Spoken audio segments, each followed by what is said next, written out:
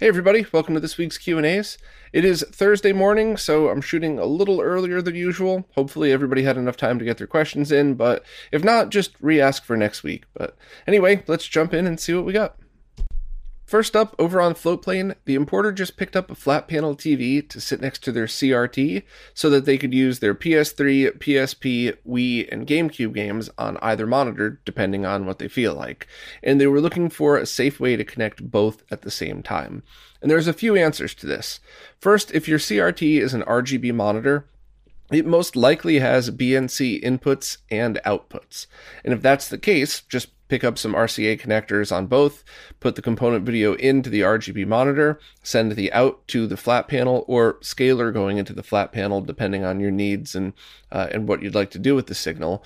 And that should be it. The RGB monitor would not have to be on to pass the signal, so you should be good for both of those. But assuming you're using a consumer-grade CRT or one of the RGB monitors with only one set of inputs, you're going to want some kind of powered distribution on the video lines. And the one that's my favorite by far is the G-Comp switch, because that's an automatic switch that's 8 in, 2 out. You could safely use both at the same time, and it supports component and composite video. And on top of all of that stuff, it's designed specifically for video game signals. So switches that work with video signals have to adhere to a pretty strict standard, and most of the higher end ones do a great job, but you can run into issues with video game signals that were all over the place, and they really had a much less strict set of standards to adhere to. So you might run into issues, there might be some kind of problems. So if you just want the best, that's the one to get. However, they're expensive. And, that's not an insult. It's just like Acura versus Honda, right? Some people just want to get it done. Some people want the extra luxury. And there's no wrong answer to that. It's what fits your setup best. So if you're on a budget, or if you're in a situation where you wanted to switch a lot more than 8, you could look into Extron crosspoints, which go from, I think, 8 to 32 inputs and outputs. So that would be a pretty cool solution, but they're big devices. You're going to need to buy a bunch of BNC cables and stuff like that. But that would totally work. You could even try to buy one of the smaller ones that maybe would support multiple outputs on that. And because you're using component video, not RGB SCART, all you would need is those BNC connectors, not SCART to BNC adapters, which are far more expensive. You could also just go down the line and look for any kind of video distribution amp or component video switch that's powered, that specifically says it's meant to drive 2 devices at once. I don't want to go to the Y cable conversation again, because I tend to do that a couple times a month, but basically you can't really use a Y split signal to split video signals, because you're putting load on twice the load on a single device. Sorry, I'm not feeling so well today, so this is going to be a rough one to get through. My apologies to anybody listening, but if you use a Y circuit to split a video signal, you're putting double the load on the same device, which could kill your consoles, and at the very least, it's definitely not good for it. It'll shorten the lifespan, so it's not recommended. Putting a Y circuit on an audio cable is totally safe from a safety point of view. You could possibly have some audio interference or stuff like that, but it's not that big a deal. So you're going to just need some kind of powered splitter solution that could handle it. And there's a whole bunch of stuff out there that used to be really high-end, expensive equipment 20 years ago that you could get on eBay very cheap nowadays. But I would just kind of take a step back and look at the total setup and what your goal is. And if it's a gaming focused setup and you're probably going to add another device or two, I would grab the G-Comp switch. If you don't know what your setup's going to be like, or if you just want to quickly get this done to split it between 2, grab the cheapest thing you could find on eBay that's a powered switch or splitter or distribution amp or anything that's designed to power more than one device at the same time. Or you could also look into something like Extron Crosspoint if you have a ton of devices you eventually want to connect. But I would kind of just take a step back and figure out your budget and your end goal, and if you want a short-term solution or if you just want to do the long-term solution now. But good question. Now, over on Patreon, Richard Webster just wanted to follow up about the conversation last week about using a sync stripper through an Extron Crosspoint. I'm not going to rehash the whole thing. Please go back and listen to last week's if you're interested. But Richard just wanted to confirm that, yes, the reason they wanted to use a sync stripper was because of using a sync on Luma cable on the SCART side. So that's the perfect scenario for it. You kind of have to use it. So hopefully my answer to you last week then fell into place and I made the right assumptions. But I just wanted to clarify that for anybody listening who also has an Extron Crosspoint that wants to do the same type of stuff. So if anybody's interested, the timestamps last week should clarify which one's which. But thanks for following up, Richard. Tyler Fox wants to know if there's any place they could buy a Wii Dual. They missed the last large run of production from Dan, Black Dog Tech, and they wanted to pair it with the RetroTink 5X to make the Wii look even better. So I have bad news and good news. The bad news is I don't know of anybody doing a large run of production, and I don't know if it could really be done because of the global part shortage. Now, there might be people making small hand-built runs of production, but you're going to have to hunt those down yourself. However, I'm not sure if it's really worth the effort. And I mean that respectfully, and that's all because of the RetroTink 5X. Now, if you didn't own one of those and you were already looking to take the HDMI out of the Wii Dual and plug it into a display, that's a totally different story. But the fact that you already own a RetroTink 5X, or at least it seems that way in your comment, then I think all you would really need for an excellent experience is good shielded component video cables, because the experts listening might disagree, and I hope they speak up if they do, because I kind of rely on the community for help with this stuff, especially Wii and GameCube. I'm always tripped up with those, but I think it's my opinion that if you're using an unshielded, dollar bin component video cable on a Wii into the RetroTink 5X, you would get a bigger performance upgrade going to just nice HD Retrovision shielded cables than you would going to a GC Dual mod for that. Now, in my testing, I did see a little bit clearer and sharper image from a Wii Dual modded Wii, even through the component video output. However, it wasn't giant. It wasn't something that, I could walk by and immediately tell, like, oh, that's a Wii Dual modded Wii. And with all of the features the RetroTink 5X has to offer, I think that if you scale it however you want it on your TV, you might be able to just get an amazing picture as is. So if you have Nintendo branded component video cables, I guess some of the Monster brand, I've tested some of those and they seemed fine, then you should be okay. If not, if you have any other brand, especially ones that look shielded, I can't even tell you how many times I've bought cables that look shielded, had some issues, cut them open, and it was just a whole bunch of foam with no shielding on it. So if you're having any kind of issues and you're not using a known good brand, I would strongly recommend getting the HD Retrovision ones, which I'll link here just to make it easier. But those are very well shielded. They perform awesome, and that's a great pairing with the Wii and the RetroTink 5X. I would also look into some of the soft mods that are available that tweak some of the 480p output. I think we'd done a write-up on RetroRGB about that a bunch of years ago. I know Extrems had worked on that as well, so I really think you could have an excellent experience now with either a stock Wii with component video cables or a soft modded Wii with standard component video cables if you're using a really good scaler. But once a new thing comes out, who knows what that's going to be? Maybe a couple of years from now, after the part shortage is over and people take another look at the Wii, maybe we'll get something that could scale directly on the Wii digitally, and the HDMI output would be 1080p, or who knows, 4K if it's 5 or 10 years from now or something like that. So the advice I'm giving now is relevant today, and who knows what's going to come out tomorrow. But I just wanted to not just answer your question, but kind of explain why for anybody else listening or wondering why the answer was the way I said. But as always, if I get something wrong, please let me know. I'll try my best to address it and correct it. And I always love learning new things, but I think I got that one right. Juno wanted to know if I had any options for capturing footage from DS or 3DS consoles. And first, hopefully I'm pronouncing your name right. I'm terrible at pronunciations. I try real hard, but I often get it wrong, so my apologies if I did. However, to answer your question, there's a few options out there, but we're missing a few.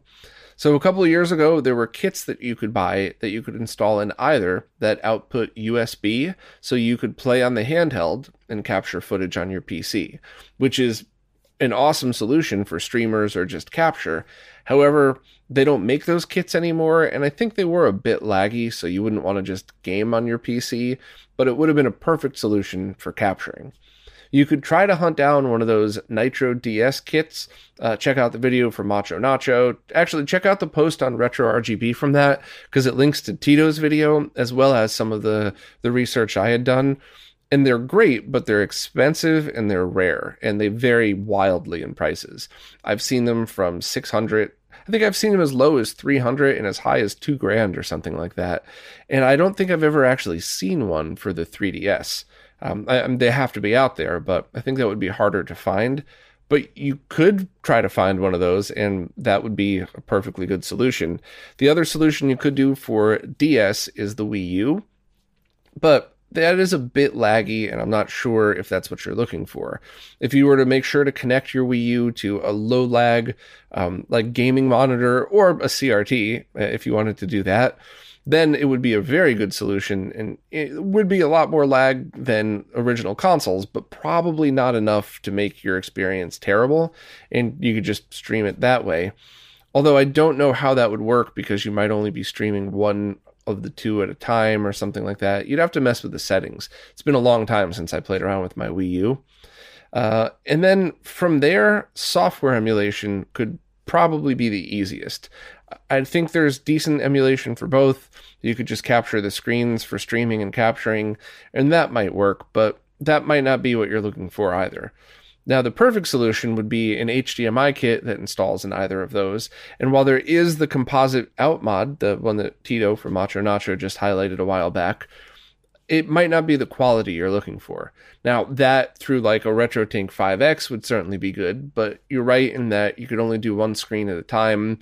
And while the second screen in a picture-in-picture overlay is cool for streaming, I'm not sure how that would work if you wanted to capture archival footage. So the perfect solution would be an HDMI mod that could output both screens. Now, Woozle had made one years ago, but it wasn't. It was a proof of concept mod, and it got video, but it wasn't reworked in a way where you could actually install it inside a DS or something like that. So I don't know if he's going to come back around to that project. With all the part shortages, who knows if he would even be able to in the short term. But I think if you're looking for original hardware and HDMI out, you're going to have to wait a while, and it's probably going to have to be till the part shortage is over. The other options that I mentioned are worth looking into, but I'm not sure if any of them fit your needs exactly. So hopefully I was able to point you in the right direction, but there's no great news about either of those, at least today. 8% Android has a Dreamcast question that involves their Sony 20L5, and I think my answer in this scenario is going to be skewed more towards the 20L5. So if you're a Dreamcast user and you don't have one of these monitors, my answer might not apply to you, but I think I want to answer it this way anyway for all the reasons. But the question is that they have a Dreamcast that they want to connect to their multi-sync 20L5 Sony PVM, which is a monitor that can handle from 240p all the way up to HD resolutions. So that means it could handle every resolution that the Dreamcast can output. However, they wanted to try to stick with component video, but, HD Retrovision Dreamcast component cables are plagued by the component shortage now, so who knows when they'll be released. And they were also looking at the option of getting a Sony BKM129X, which is the expansion card that adds SCART and VGA to the 20L5. Now, if you were considering doing that anyway, that is where I would direct you to go for this, because that just offers so much cool functionality, and if you have a rare and amazing monitor like that, I really think you should probably invest in one, because it does essentially turn it into a 480p VGA monitor, and the SCART input is super handy. I don't know if those are in stock, though, so you're going to have to deal with part shortages and stock issues. So if you were in a scenario where everything was in stock today, I would tell you to get the BKM129X and get like the Retrobit VGA cable and go from there. If you found that you don't need to play any of the 480i games, then you're all set. That's a perfectly good solution. It adds functionality to your monitor, and the cable is fairly cheap, and you should be done. However, in that same scenario, if you knew for a fact that you wanted to play in 240p and 480i for those games, I would then say, instead of getting the Retrobit cable, get either the Retro Access or Retro Gaming Cable's SCART cable that has the switch. And that's important because just a standard Dreamcast SCART cable is 15 kilohertz only. And the one with the switch on it allows 31 kilohertz, so 480p as well. So you could toggle back and forth depending on what game you're using, and you'd be able to utilize the SCART input of the 20L5. So what to do today is kind of tricky. If either of the main cable manufacturers have that Dreamcast SCART cable in stock, probably the best thing to do would be to pick that one up and then get a SCART to BNC adapter and just kind of use it that way. You could route those through whatever switch you have, or at least you should be able to, and then you would just have to toggle on your PVM between component and RGB, which is kind of annoying because you have to go through the menus and stuff, but it's a pretty good temporary solution, and that SCART to BNC adapter is something that you might use at another point in the future, or you could always resell, so it's not totally a waste of money. It's something that it's a short-term fix that then you end up with a tool in your toolbox that maybe you would use. So I guess my answer to that is kind of mixed throughout all of that. Now, the other thing that you could do if you were in a slightly different situation is you could look into a cheaper VGA cable and like the HD15 to SCART, but those are hit with a part shortage as well. So you kind of have to decide what your short-term and long-term solutions for these might be and just try to pick the least worst of, I guess. It stinks that we have to work around a part shortage, but it is what it is, and at least it's nobody's fault, really. So, no one's... When I say part shortage, I'm not, like, referring to Nick from HD Retrovision and his damn part shortage. Like, it's a global thing, so we kind of just have to work around it. But, yeah, with your setup, I would strongly recommend considering that 129X and either just getting a SCART cable with a switch or a cheaper VGA cable. And just as a note, when you mentioned sourcing a high quality just VGA to VGA cable, check the ones I linked in my Amazon store because I've bought a couple that worked great that were shielded. Steve from HD Retrovision bought a couple, tested, and even cut one apart and insured it. And unless they've switched out their cable manufacturer, which is possible, you should be able to get a very cheap, I think $9 VGA cable that's fully shielded, but that's VGA to VGA. That's not, Dreamcast to VGA. And if you wanted to use something like the Behar Brothers box, that would totally work. The only downside to using that box is it's another box, where the SCART cables contain all the circuitry right in the cable and the switch is right on the Dreamcast side of things. So I'm certainly not trying to take away from what the Behar brothers have done, but you specifically mentioned you would prefer to not add too many boxes to the setup. So that kind of is the opposite of what she said. But I wanted to mention it anyway, just in case, because if that's in stock, that might be your answer. Vinny has a question that I do not have the answer to, but maybe somebody listening could provide links to information on a solid answer for this. But they said they'd spilled pretty pure ethanol on a black piece of plastic, and it resulted in a powdery white look that they can't fix. So they wanted to know which alcohols can damage plastic, and are there certain types of plastics, or are there certain scenarios? For me personally, I've never used alcohol directly on plastic before. I use it very generously on PCBs and stuff like that, but always in the scenario of, blowing it out with compressed air, never water, only isopropyl, and then making sure that it's completely dried out before using it. But I've never really had an issue with plastic because I've never used it on plastic. So if anybody out there has any thoughts on this, or especially has links to any studies or anything that's been done, I'd kind of like to know the answer myself. But for me personally, I always wash my plastics in soap and water.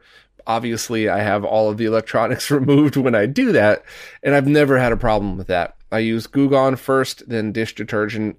The dish detergent is essentially to remove the slimy feel of the Goo Gone, and then I blow it out with compressed air, and then I usually leave it in sunlight to dry, but for like 10 minutes. This is not like a retro bright scenario. This is just let the heat and the UV rays dry out the rest of the water before I put electronics back in it. But that's pretty much what I've always done on plastics, and I have never once had an issue, nor have I ever had anybody tell me any proof that that's a bad thing to do. In fact, most of the experts say that's totally fine to do. So, yeah, good question, but it's just not something I've run into because I've never put alcohol on plastics. Richard Webster said they just ordered that RGBS picture adjust device that I reviewed and had a question on that. I think you mean the Time Harvest box that I looked at, but I'm not 100% sure, but I think that's the one you're talking about, because I believe I'd reviewed a few, but I think I only did a really detailed review on one. I don't know, I'll leave the link in the description. But anyway, Richard wants to know if they should place that device between the SCART switch and their cross point, or between their cross point and their CRT. So I reread the documentation that I had done in the measurements that I had taken, and I normally would say, always leave this as the last device in line so that you could use it to adjust anything that's going into your CRT. But the way you're describing this makes me think that you have some kind of consumer grade CRT with a SCART input and not an RGB monitor. So you would just want to be careful with the voltage. Now, it seemed that the voltage was fine when I tested it. So I would just make sure that, I'm assuming at the moment you're having a BNC to SCART cable with a resistor on the sync line of the SCART head to drop the voltage before going into your SCART device. So I would just continue to use that so that the voltage sent to the Time Harvest box isn't too high so that it outputs the correct voltage as well. So that was kind of probably too long of an answer. I probably should have just said stick it behind the TV and, make sure you use the same cables. But I wanted to elaborate a little bit more as to explain why. So why right before the TV? So anything that you plug into it could be centered if you need to. And why do you need the same cable? To make sure that you have low voltage in to have low voltage out. Now, once again, I've never tested it in that scenario, and I said so in the review as well. I only tested a handful of scenarios, but I think it should be fine. But if you have any questions about this stuff, you might want to, maybe you could email the team, or if you have an oscilloscope, you could certainly test yourself.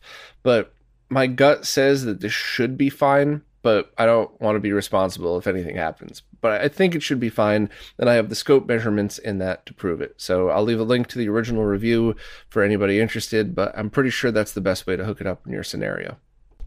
Jake the Naked Snake wants to know why interlaced TV signals, and I guess specifically 480i signals, look better on CRTs than on flat panels. And I'll give you a couple of answers, and then I'll also leave a link to the Wikipedia page for some more details. And any video experts, please bear with me on this one, because the goal is to give a general visualization, not to go into the deep tech of it.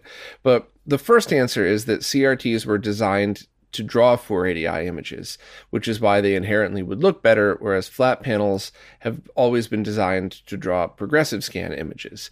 So that's a very super oversimplification of it. Some more data on why that is because interlaced video is drawn half of the frame, so every other line is drawn in one pass, and the other half of the frame, every other line, the opposite of the first one, is drawn in the second pass. And your persistence of vision and the way a CRT works allows that to combine everything into one image, so it looks fine. And because a CRT is based off of an electron gun that's always firing, I think your brain interprets it differently because the image is already flickering. It's just flickering a different way between different types of signals. So flat panel TVs draw the entire image at once, and they're not designed to draw one after the other. So you would end up with very bad flicker anyway, because it would stand out because there really isn't a flicker. But also, most TVs try to find different ways to blend and combine those interlaced images. And that's why there's so many different ways of deinterlacing, because you could just alternate back and forth, which is Bob deinterlacing, which is what gets you that flicker. And you could do that very quickly, which is what allows you to have things like the open source scan converter and the original RetroTinks that are able to have zero lag devices and present the image. And then the other techniques of blending them together all sort of add their own lag in their own way, but some do a very good job. And that's why you could have something like a TV signal, or I guess a turn-by-turn RPG, or things where lag doesn't matter at all. You could have those look excellent when they're deinterlaced. And that's why something like motion adaptive deinterlacing is pretty cool, because it blends two different types of deinterlacing, or I think multiple types together, in order to get that. So I think I did a pretty decent job giving the basic overview of it as to why, and also why your eyes perceive it that way. But things definitely get way more complicated when you start to dig into how these things work, how video is presented, and why things kind of look the way they do. But one thing I could always say is, when it comes to video games, if you ever have the option of playing progressive versus interlaced, so Dreamcast, GameCube, PS2, if they have any options that are 480p, definitely choose those. And if there are retro style games that offer a 240p option, I would recommend that as well.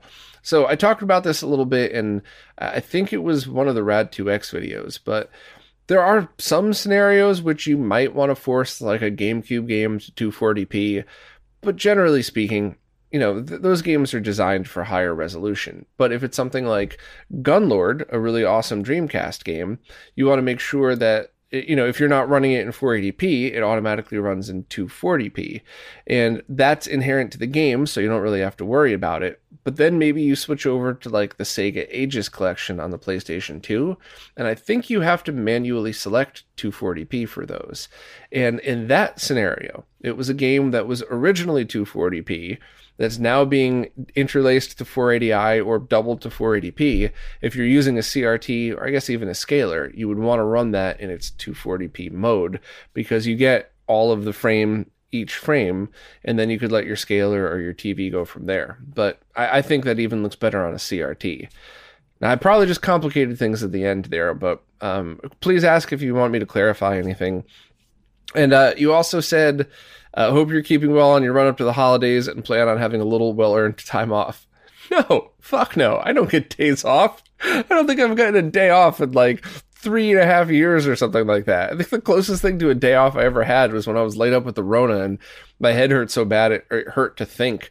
And like I'd get like an hour or two a day of enough clarity where I'd be able to punch out an article or two and then go back to laying on the couch all grumpy. So, it's just, it's the nature of the beast, right? If you want to do content creation and stuff like this, you either have to get very lucky and just spend all day long milking the algorithm in order to produce content that gets you hits, or you do the content that your audience wants, but if you stop for any time period, your revenue drops immediately. And that's any kind of affiliate links, that's any kind of algorithm, so it's no, I don't ever get a day off ever. And I love what I do, so it's kind of cool, but I end up burning myself out quite a lot. It's a couple of months of, working as hard as I can, and then I hit a wall of burnout, and then basically just try my hardest to do the bare minimum to keep going until I come out of burnout, which usually takes a few weeks. And then I got to scramble to catch up with everything, and then, I feel good for a couple of months and then burn out again. So I wish there was a different way to do it, and I wish I had learned the skills to market myself and do sales better rather than just concentrate on nerd stuff. But it is what it is. If I want to just be a nerd, that's what I got to do. Or I could, try to relearn all new marketing skills and promotion skills and stuff like that to try to make more money doing other stuff. But it is what it is. I'm not complaining. I'm just kind of laughing and addressing the whole day off thing. But anyway, hopefully I pointed you in the right direction for 480i stuff. And if you have any other questions you want me to clarify, I'll try my best, but it does get a bit complicated once you cross a certain line of things. Brian Miller has a question that I'm going to split up into two parts just to kind of cover two different scenarios. But the first part that I wanted to address is more general, that most people could probably apply to their projects. In that, what's the difference between SMD and through-hole resistors? And assuming that their specs are the same, the resistance, the tolerance of that resistance, and the voltage they can handle, performance-wise, there is no difference whatsoever. It's all about functionality and placement. And I could think of an equal amount of scenarios in which using an SMD resistor might be easier than using a through-hole, and vice versa. So as far as the differences between those, it really just comes down to the installation of whatever you're working on, what's required, and how it looks and performs. Because one interesting thing about a lot of mods that we do is how it looks can very commonly also correspond with how well the mod is done. So if you had a bunch of through-hole resistors that you bent to fit into SMD spots, not only would it look funny, it's not going to be nearly as solid of a connection as if you just put the SMD component right on the pads that they were designed for. So that's kind of the general answer for that, and find out the specs that you need, and then just visualize your install to see which is better. Now, the much more specific question is, in the context of the 5.6K pull-ups that could smooth out the color steps in all bypassed Sega Genesis consoles, I would really go through all of the documentation that T did, as well as maybe go back and listen to the podcast that week. But I think T's post is probably all the info you would need. And I would look at all of those pictures. I would look at the examples presented and kind of see what fits better and where to install it. Because depending on your model Genesis, you might want to put it in a place where you could jam an SMD component between two spots. You might want to put it right on top of the bypass board so you can go right from the voltage point to the correct resistor point. There's a whole bunch of different ways you could do it, and it really just needs to be the best for that scenario. I'm sorry to skip over the second part. I just don't want to go through the whole what is the 5.6K pull-up fix, why it's needed, when it was already discussed. No disrespect towards you whatsoever, Brian. I just, in respect of everybody else's time, if you would like that, I'll leave a link to the post. And whenever I leave a link to the post, whatever the next podcast is when I would have talked about it.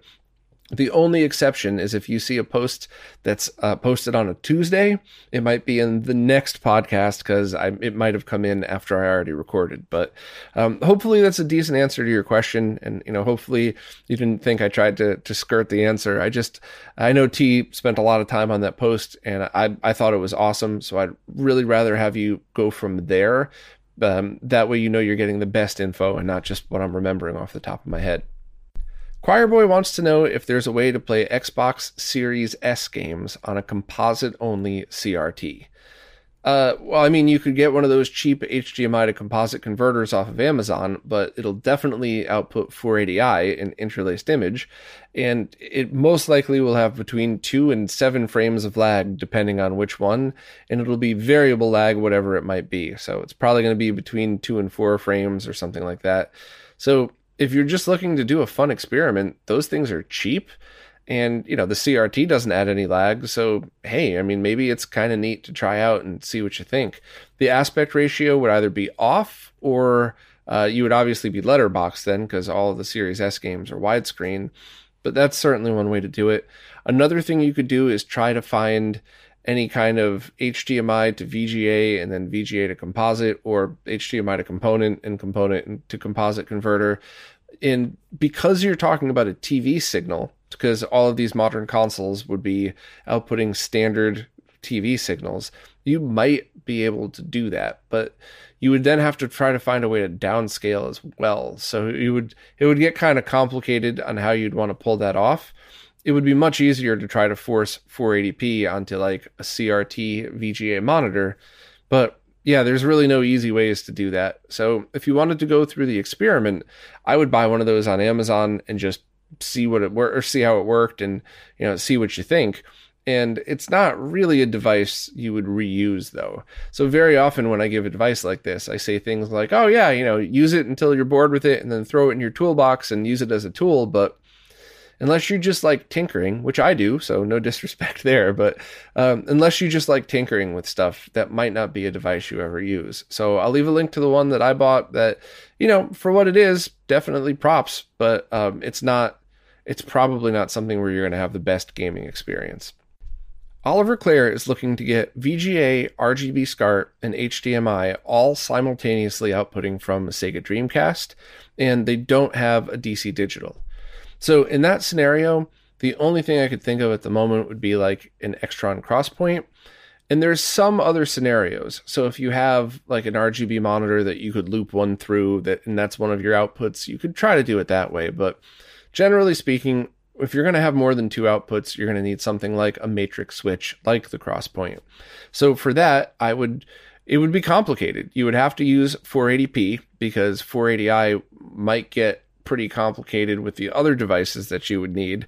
But assuming it's 480p, you would go VGA directly into the Crosspoint. You would just need a very cheap VGA to BNC cable. And then the outputs, the VGA would just be an RGB HV cable. RGB SCART, you'd want to use something like the HD15 to SCART. So same thing, BNC to VGA cable into that device. Actually, I have one right here. Into one of these with this HV switch on, and that would combine the sync so that you would get it over SCART. And then you would probably want to get a VGA to HDMI converter, just a generic analog digital converter like retrorgb.link/cheap DAC. I keep a bunch of the ones I've used there. And then that's how you would get HDMI from the third output. So basically one output of the Dreamcast, probably VGA in, and then the other 3 out. You could do the same with 480i, but then you wouldn't need a cheap DAC. You would want something that does deinterlacing, and whatever you were connecting the VGA signal to would have to accept a 480i signal, which almost all CRT VGA monitors don't. So I would need a lot more information to help design a layout for this, because there's other options and other things that you could do, but it all depends on what your target devices are, what the resolution is. And the one thing you definitely could not do is mix 480i and 480p unless you added a lot of scalers to the image or something like that, or downscalers or something. So if you want to, elaborate a bit more on what you're looking to do, I would definitely be able to help.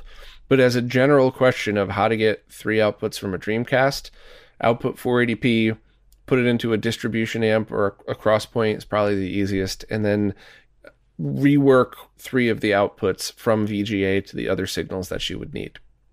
Jason Guffey has a CRT monitor that has some brightness issues, and they're looking for any tips or any ways that they could extend the life of it. And the first thing that I would do in this scenario is double and triple check some troubleshooting steps. So if you've turned the brightness and contrast all the way up, and it's still just bright enough, or maybe even just a hair too dim, but otherwise works perfectly, it might be at the end of its life. But if you do that and you knock on the side a little bit, and I know people who are young are going to laugh at me for saying that, but anybody that grew up in the 80s and 90s is smiling right now. But yes, seriously, if you're using it and you give it a light whack on the side and everything's still totally fine, nothing changes, it's just too dim, it might be at the end of its life, and I'll come back to that in a second. However, if you're at a spot where you turn the brightness up and it's way too bright, but when you bring it back down to a normal level, you still have brightness issues like a flicker or a pulse or something like that, that could be a sign of a bunch of other things, and your CRT could be completely and totally fixable. And then you would just want to talk to any one of the experts about what to do in that scenario and how to troubleshoot. And of course, if you're going to take the back off of it, please be safe, because I don't want anybody dying working on CRTs. But generally speaking, if you're at the spot where the CRT seems to be performing totally fine, it's just dim, it's on its last leg, and then you have a decision to make. And I've been in this scenario and situation a few times, and I'm confident I did the right thing, even though the outcome wasn't always what I had hoped. But here's basically the thing that you could do. You could just say, I love this monitor, and it's just a little dim, everything else is fine, so I'm going to use it as is, knowing that it's probably dying. And hey, maybe I'll only use this one at night when I could turn the lights down so it's not so bright in the room, so it looks fine anyway. If that's the case, you could get years out of this, especially if it's not something you're using 24/7 like a standard PC monitor. If you're only turning it on while you're gaming, that thing could last a very, very long time. But if you're in a scenario like I've been in a few times where something else is wrong, so it's everything I just described, but not only is it dim, red is also much more dim than the rest of them, or something like that, where you just know it's on its last leg. Or if it's one of those things where it's just too dim and you really can't even use it in a dark room, you could try CRT rejuvenation. Most of the time I've tried it, the monitor's dead. but I've always been confident in the decision because I kind of knew this monitor was definitely going to die, especially the one where not only was it all dim, but one of the colors was off too. It was one of those scenarios where it's like, I'm pretty sure this CRT is dead. It needs to be replaced, and there's nothing I could do to fix it. But hey, let me cross my fingers and hope it works. And I have seen that work. I have seen people run a CRT rejuvenation, and it's a bit brighter, and it's lasted a long time, and everything's cool, but the more likely scenario is that you'll completely kill the tube, and then that's it. So you got to make a decision on when you want to do something like that. And, like I said, I've killed a couple of tubes, but I've been confident that that was the right move because the alternatives were to mess around with a monitor that probably had months left, not years, of not so great use. And I wasn't about to dump a ton of time and money into recapping the entire thing and calibrating it and trying to bring it back that way, knowing that the tube was probably done. So I didn't like that it died, but I still thought that I made the right decision because I saved a ton of time and money on something that was, a project that wouldn't have gone through anyway. But that's a decision you got to make. I mean, they're your monitors. If you really want to go around and CRT rejuvenate all of them, knowing that some of them are probably fine and might die because as a result, that's up to you. I'm not picking on you, Jason, by the way. I meant you as like the general you. Like you, the CRT owner, could choose to do that. But for me personally, I would kind of make a decision based on, the total, what you're thinking of. And I just picked up 2 VGA monitors. I'm going to do a live stream of those soon. I've just been so behind. Just from going to visit Steve for 2 days has knocked me like a week behind to try to catch up. But I really want to do a live stream just checking those out. And I think one of them is exactly at that spot where the brightness and contrast have to be all the way up, but it looks awesome. So, I'm probably going to leave that one the heck alone and never touch it. And in the amount that I would use it, that'll probably last longer than me. However, if it was too dim or if it's a scenario in which I needed to use it a lot, like if I were going to bring it to Arcade Brooklyn, who would probably use that daily, then I would either try to repair it or find a different use for it. So totally got to be up to you on this one, but hopefully I added some perspective and kind of gave some things to try. You mentioned of a program that you could use to dial in some settings, but I mean, you're nitpicking at this point. Once again, I mean that respectfully, because if the bottom line is if you turn the brightness and contrast all the way up and it's not bright enough, I mean, you could try to work around that, but it still comes down to the whole, how long is this thing going to last? And do you really want a chance messing with anything if it's on its last leg? Well, that's it for this time. Hopefully these came out okay. I haven't been feeling so well the past few days, so hopefully I was able to still put everything I could into it. But if not, my apologies, and I'll try to bounce back and get better next week. And I did also want to politely remind everybody that I don't read any of these Q&A pages until the day I go to shoot them, because I love having fresh answers as they pop into my head. And while sometimes I probably would have been better off researching the answer first, I love doing these conversation style, and I love just talking to you all as if I was hanging out at a coffee shop or a bar with you. I like the more personal aspect, and I think it's a little bit more fun. So there were a few things this week where, people had responded to what I talked about last week, but I didn't read them until today. So no disrespect. It has nothing to do with you or your question. It's just the whole, I love coming into these fresh, not knowing what I'm getting myself into. And if you're new to these Q&As and you have any questions that you want, please ask your question wherever it is that you support in the latest Q&A post. Because the way the services work, it's kind of tough to figure out what's a new question on an old post. Plus, I really just like scrolling through in real time like I have been. So any question at all, feel free to fire away. And if I don't answer it, it's always a mistake. It's either the question came in after I recorded the Q&A or something happened in post. So just DM me if you need anything, or just post the question in the next one and I will get to it next week. So thank you all very much. I really appreciate your support. It's what's keeping all of these things going. So thanks again, and I'll see you next week.